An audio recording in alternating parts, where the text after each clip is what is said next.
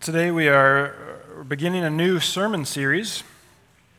I got to tell you, when I started working on the sermon for today and I wasn't in the Gospel of Luke, it kind of threw me for a loop. You get in a groove and just kind of go with it, and I don't know, you could just kind of tell, oh yeah, we're starting something different. We're going to be seeking to answer the question, what is the church? What is the church? And since we're going to spend 6 weeks on that question, you can probably assume that the answer is more than this building that sits at 1452 Church Road in Eureka.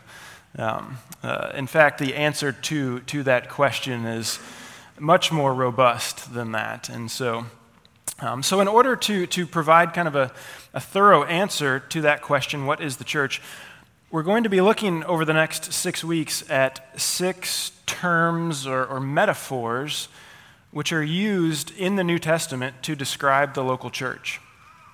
Some of these you've probably heard used before. Maybe you yourself use them when referring to us as a group of people. Others maybe we haven't given quite as much thought to, but over these next 6 weeks, I think studying these 6 terms will really help us to better view ourselves according to our true identity in Jesus, our identity as a group. So I'll just kind of run down those 6 right now. The first 2 descriptions that we're going to examine are the church as a temple and the church as a priesthood. And as we talk about those 2, those will be the first 2 weeks, you'll see a lot of overlap between those 2, which probably isn't surprising since the priests in the Old Testament served in the temple, so there probably should be overlap there. The next 2 descriptions that we'll talk about focus more narrowly on our relationship with God. So the church as a vine and the church as a flock. And then the final 2 descriptions will focus more narrowly on our relationships with one another. And that would be the church as a family and the church as a body. So this sermon series really was, it came out of a study that we as elders have been doing over the previous 8 or 9 months. We've been discussing church membership, where it's alluded to in the Bible, why it's important today. And in our study on that topic, we found ourselves recognizing that a proper view of church membership can't be severed from a proper view of the church, which makes sense. And it's futile for us to promote church membership if we're not presenting a clear picture of what we're calling people to be members of. So in this study on what is the church, you'll find me referencing church membership along with things like communion, baptism, church discipline, other things like that are important components of a local church. And fully aware that I'm putting my cards down on the table for all to see, my hope is that by the end of this sermon series, you'll find yourself drawn even more strongly toward the local church and toward church membership. And so if you're already a church member, then I hope you'll be drawn even more toward the biblical understanding of how that impacts our daily life. And if you're not yet a member, then I hope you'll be drawn to take steps toward becoming that. So that's the roadmap for the next 6 weeks. Today we're going to dive into that first picture that I mentioned earlier, that of a temple.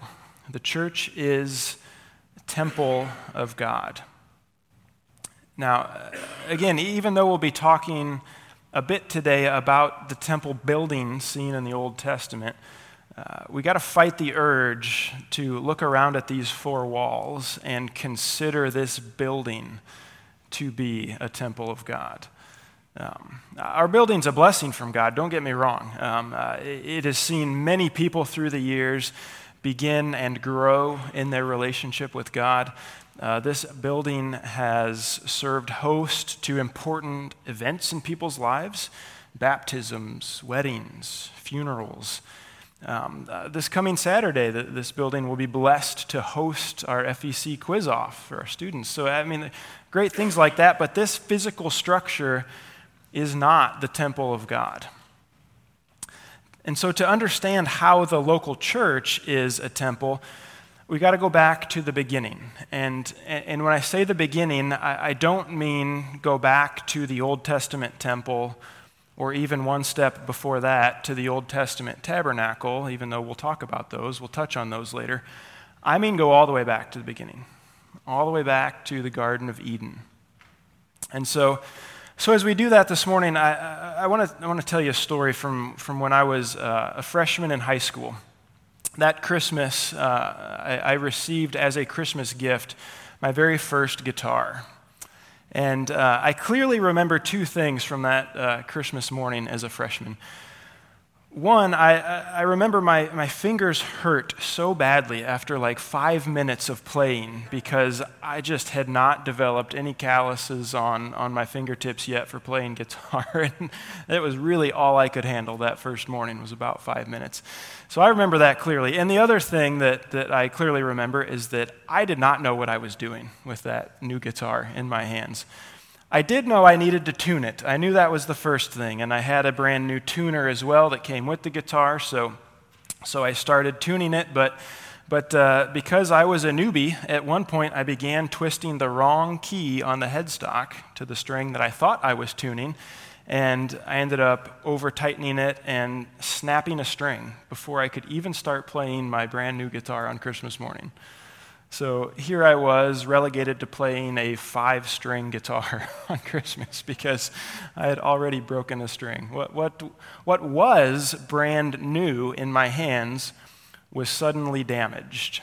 Okay, now, anybody had an experience like that before? Maybe not with a guitar, but something else. You got something new, and then just because of lack of experience, you broke something, and you just have that feeling in your gut like, man, what did I just do? I kind of wonder, going back to the Garden of Eden, I wonder if Adam and Eve had that feeling. I mean, think about it. Here they were in this shiny new garden created just for them. And before the metaphorical paint had even dried, they'd fallen into sin and they'd broken two things. They had broken their relationship with God, and they had broken their relationship with one another.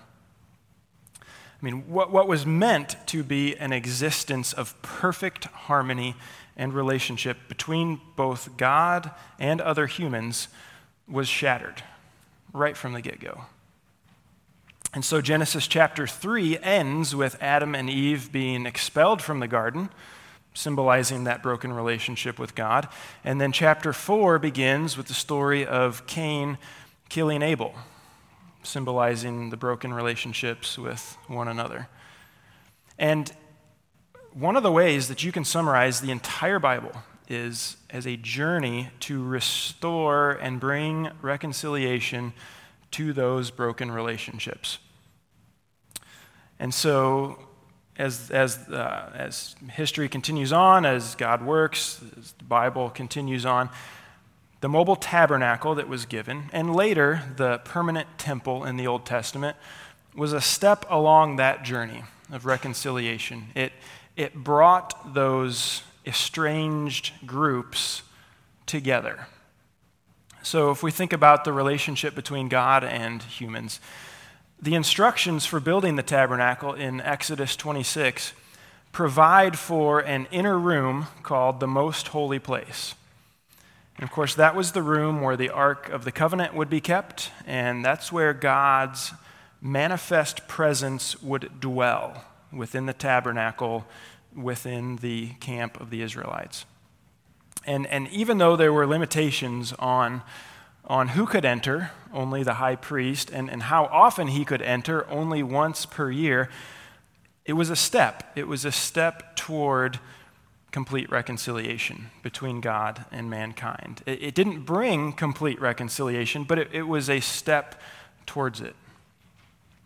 And then likewise, when we think about the broken relationship between humans, between mankind, The instructions for worship within the tabernacle provided for a step toward that reconciliation. It provided for a way for both Jews and Gentiles to approach God together. Now, it's probably helpful to know kind of the basic outline of the history of the temple in Jerusalem.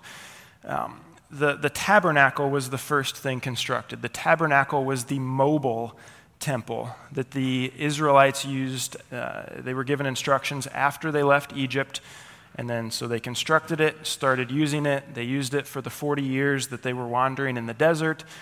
And then even once they entered the promised land, they continued using the tabernacle for about 500 years in total.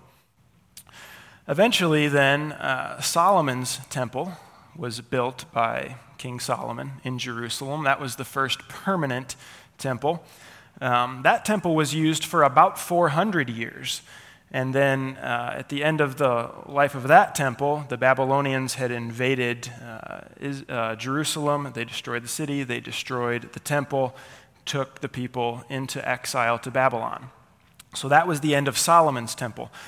But once the people returned from exile, came back to Jerusalem, they constructed a second temple, a much smaller temple, but they rebuilt the temple that used to stand in Jerusalem. And then that was used for 500 years. And then at that point, King Herod expanded that rebuilt temple and made it much bigger. And that was the one standing at the time of Jesus. So there had actually been multiple temples throughout the history of Israel.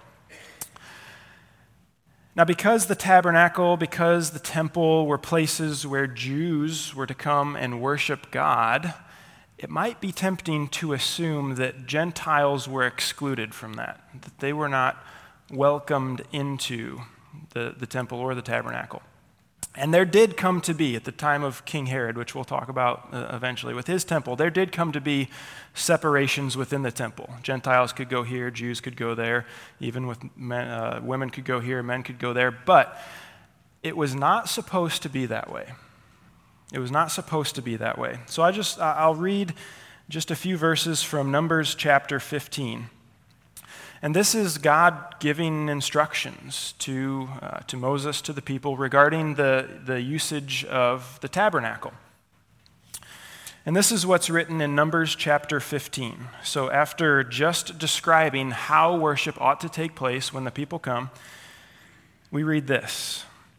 Verse 13, "Every native Israelite shall do these things in this way, in offering a food offering with a pleasing aroma to the Lord. And if a stranger is sojourning with you, or anyone is living permanently among you, and he wishes to offer a food offering with a pleasing aroma to the Lord, he shall do as you do. For the assembly there shall be one statute for you and for the stranger who sojourns with you, a statute forever throughout your generations. You and the sojourner shall be alike before the Lord. One law and one rule shall be for you and for the stranger who sojourns with you." Now again, this single statute did not bring about complete reconciliation between all people on earth, but it did provide a step toward that reconciliation. It provided a setting for both Jew and Gentile to worship God together, shoulder to shoulder, within the tabernacle. So in a nutshell, one of the primary purposes of the tabernacle and later the temple was to provide a step toward the reconciliation of those two broken relationships from back in the Garden of Eden, between God and humans, and then between humans among one another. But while a step had been taken toward that reconciliation with the temple, there was still much work to be done. Much work to be done. And it wouldn't be until Jesus that there would finally be a way to provide for complete reconciliation. And that's why when the Apostle John writes his gospel about the life of Jesus, he famously begins by saying that Jesus came and dwelt, or Jesus tabernacled among us. He's showing that Jesus is bringing about what the temple was looking forward to. Okay, that Jesus came to make a way to fully reconcile our relationship with God and with one another. So the question then, we haven't really answered the question I asked this morning. What does that have to do with the church? What does that have to do with the church being the temple of God? Well, the church ought to be the place where, like the temple, reconciliation between God and between one another is put on display. It ought to be the place that you go, that you see that. And because of the work of Jesus to bring about full reconciliation, it should be put on display even more clearly than it was back in the Old Covenant with the temple or with the tabernacle. And there's two main passages in the New Testament that proclaim this truth and kind of help us grasp what it looks like to put the story of reconciliation, which is the gospel, to put that story on display. And so the first passage that we'll look at is in 2 Corinthians chapter 5. And so I'd encourage you to either turn there with me or follow along on your Bible app. But we're going to start reading in chapter 5 in verse 16. We're going to see where Paul is writing about the outcomes of our reconciliation as it pertains to us and God. So 2 Corinthians 5:16 says this: "From now on, therefore, we regard no one according to the flesh. Even though we once regarded Christ according to the flesh, we regard him thus no longer. Therefore, if anyone is in Christ, he is a new creation. The old is passed away, behold, the new has come. All this is from God, who through Christ reconciled us to himself and gave us the ministry of reconciliation.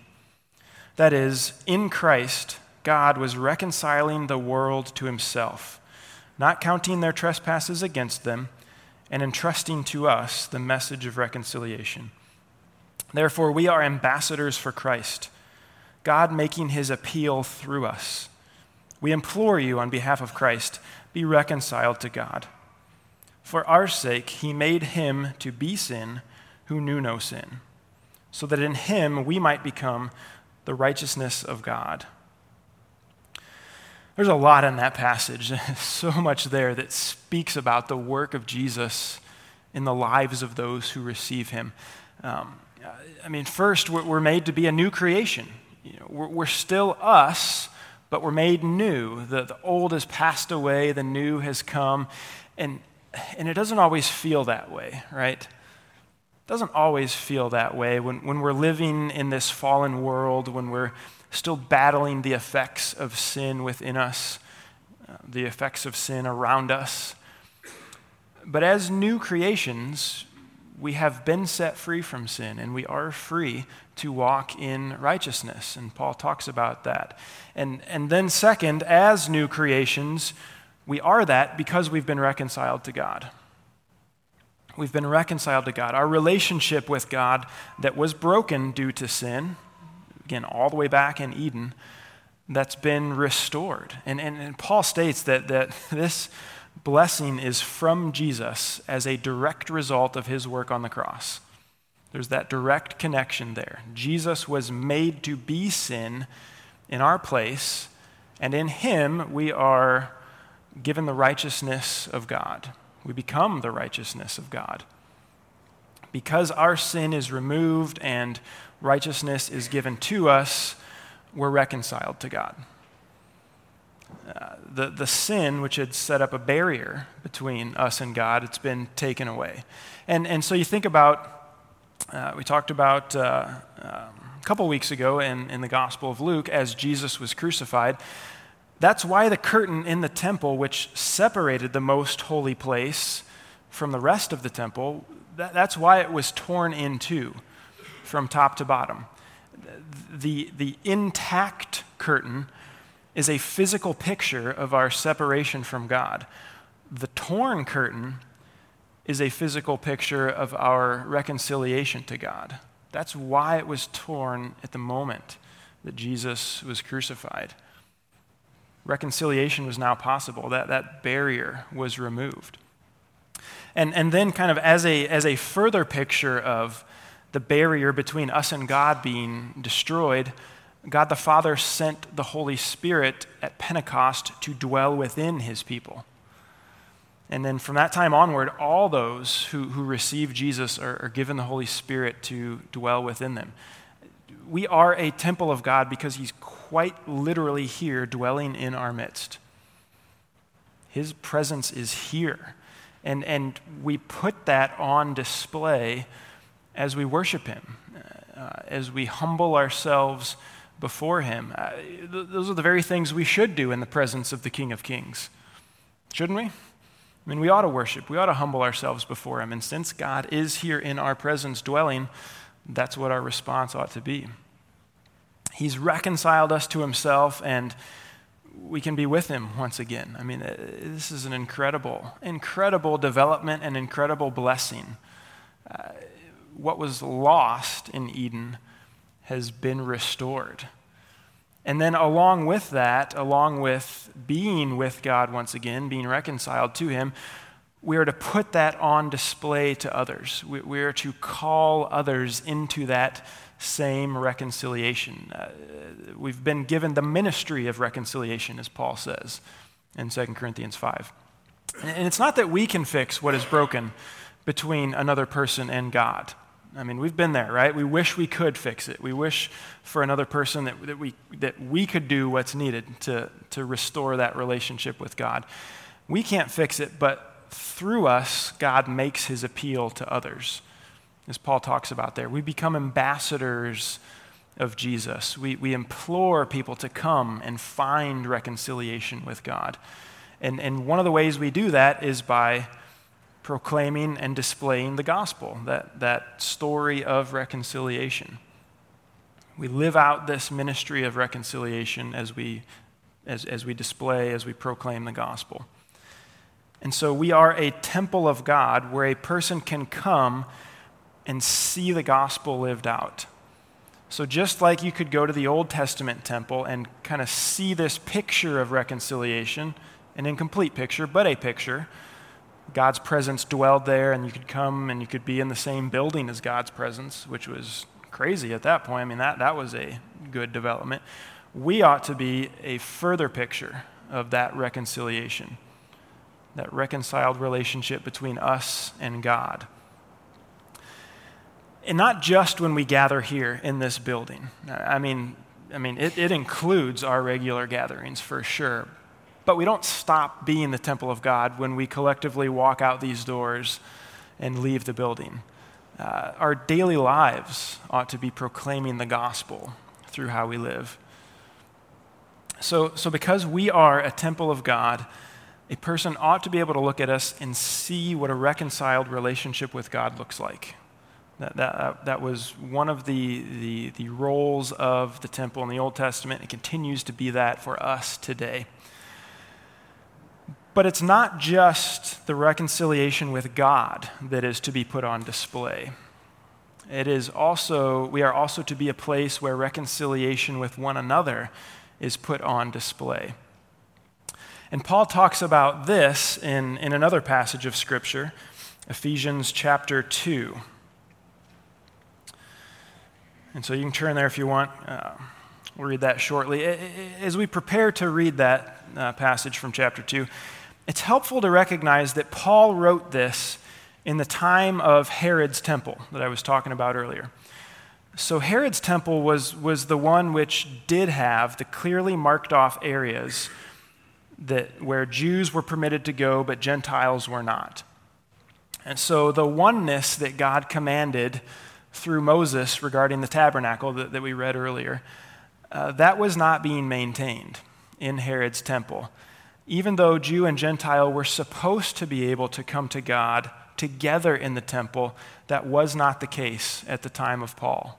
And it maybe hadn't been the case for quite some time. And as another note on the topic, Herod's temple also included a court of women, which limited how far Jewish women could advance into the temple as compared to Jewish men. so when we look at the instructions that Paul is going to write for us in Ephesians 2, he's talking specifically about the Jew-Gentile divide, but it applies to the divide between men and women within the temple as well. When you look back through the Old Testament, the tabernacle, Solomon's temple, there's no mention of a court of women there either. So when it comes to this division of hostility regarding salvation in Jesus, the same argument applies more than just to Jew-Gentile, but that's what Paul is focusing on specifically. So look with me at Ephesians chapter 2, verse 11. It says, "Therefore remember that at one time you Gentiles in the flesh, called the uncircumcision by what is called the circumcision, which is made in the flesh by hands, remember that you were at that time separated from Christ, alienated from the commonwealth of Israel, and strangers to the covenant of promise, having no hope and without God in the world. But now, in Christ Jesus, you who once were far off have been brought near by the blood of Christ. For he himself is our peace, who has made us both one, and has broken down in his flesh the dividing wall of hostility, by abolishing the law of commandments expressed in ordinances, that he might create in himself one new man in place of the two, so making peace, and might reconcile us both to God in one body through the cross, thereby killing the hostility. And he came and preached peace to you who were far off, and peace to those who were near. For through him we both have access in one Spirit to the Father. So then you are no longer strangers and aliens, but you are fellow citizens with the saints and members of the household of God, built on the foundation of the apostles and prophets, Christ Jesus himself being the cornerstone, in whom the whole structure, being joined together, grows into a holy temple in the Lord. In him you also are being built together into a dwelling place for God by the Spirit." So that passage begins by speaking about Jews and Gentiles both being reconciled to God. It talks about that vertical relationship first. But then he moves into speaking about Jews and Gentiles being reconciled to one another. So what once separated people from one another has been destroyed. What once was two is now one, Paul says. The hostility has been killed. Those opposed to one another are now fellow citizens and members of the household of God. Now, we think about our context today.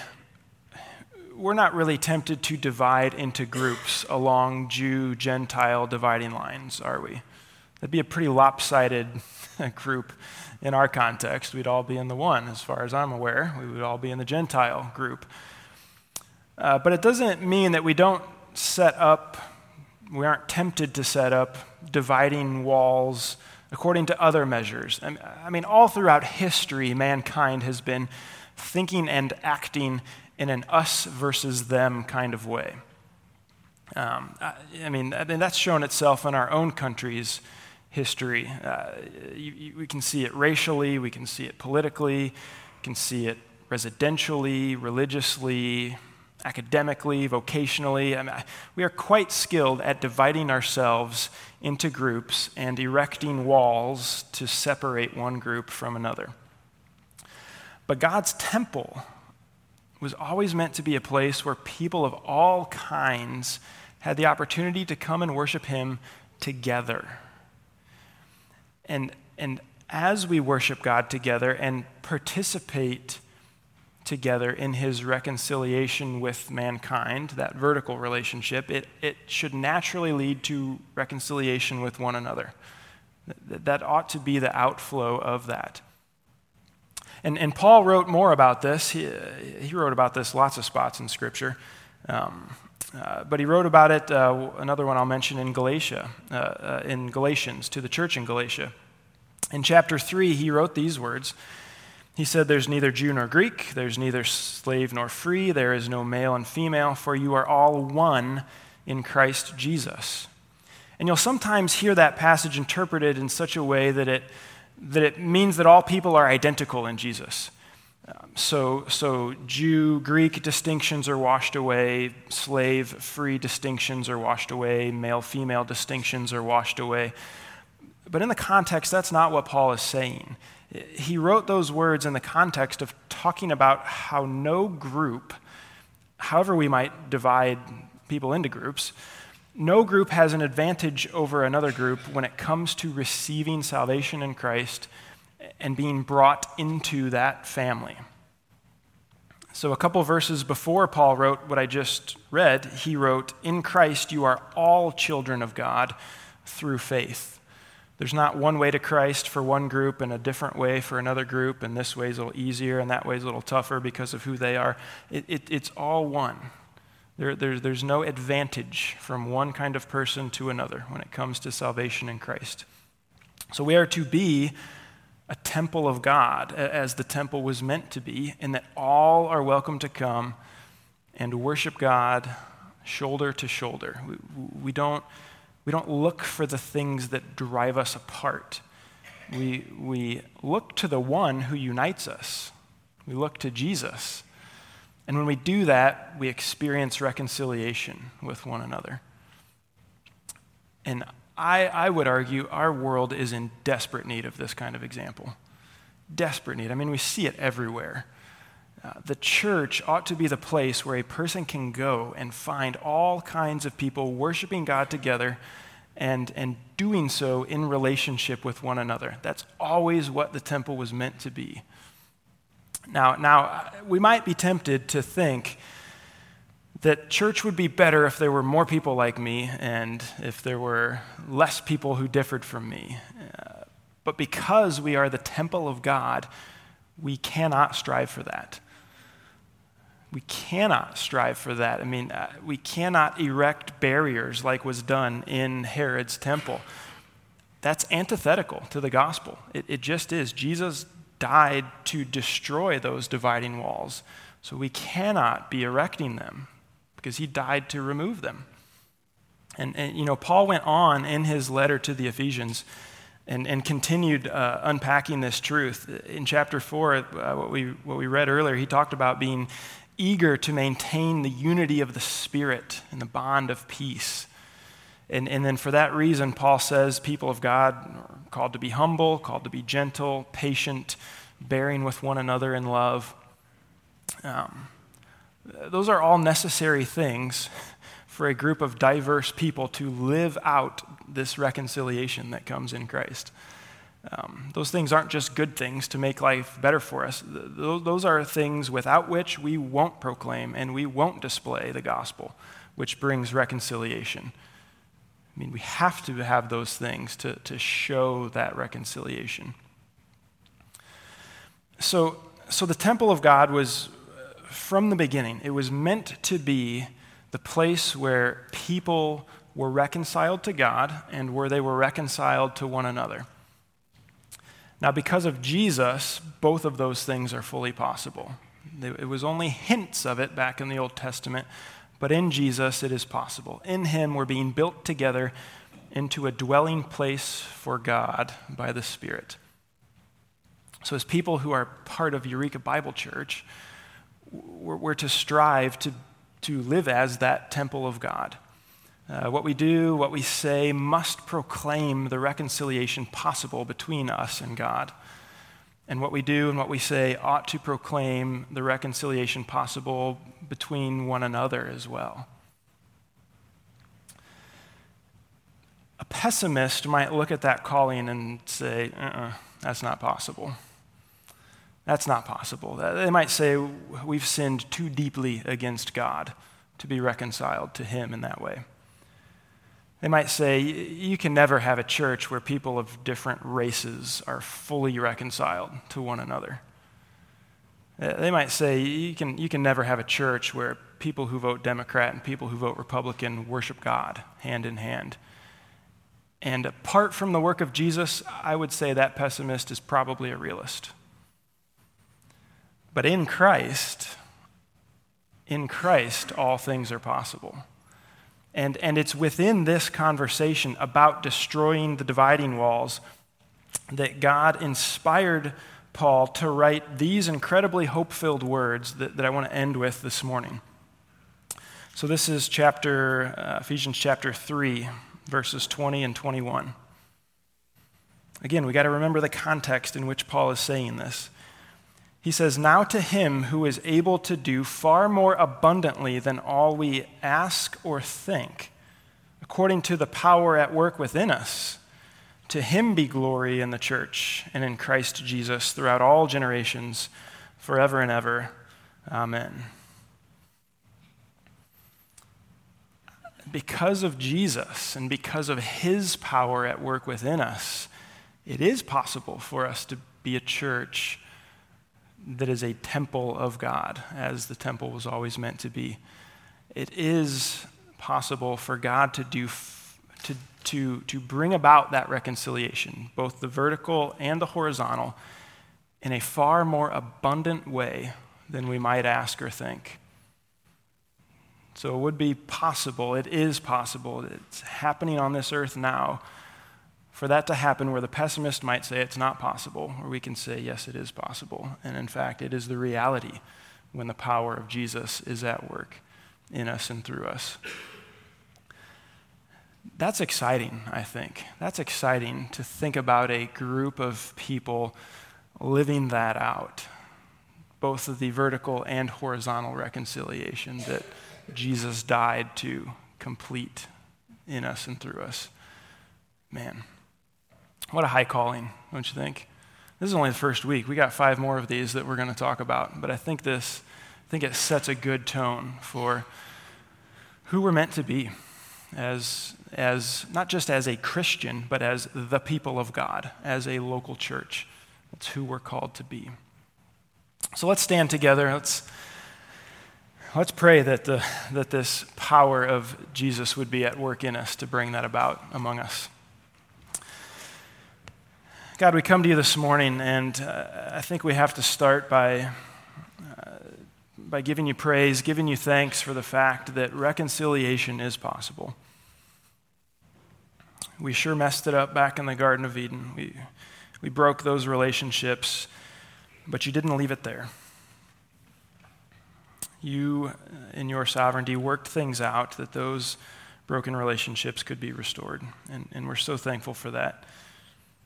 We know that it was only completed through your work on the cross, and we know that that was a high cost. We thank you that you were willing to pay that.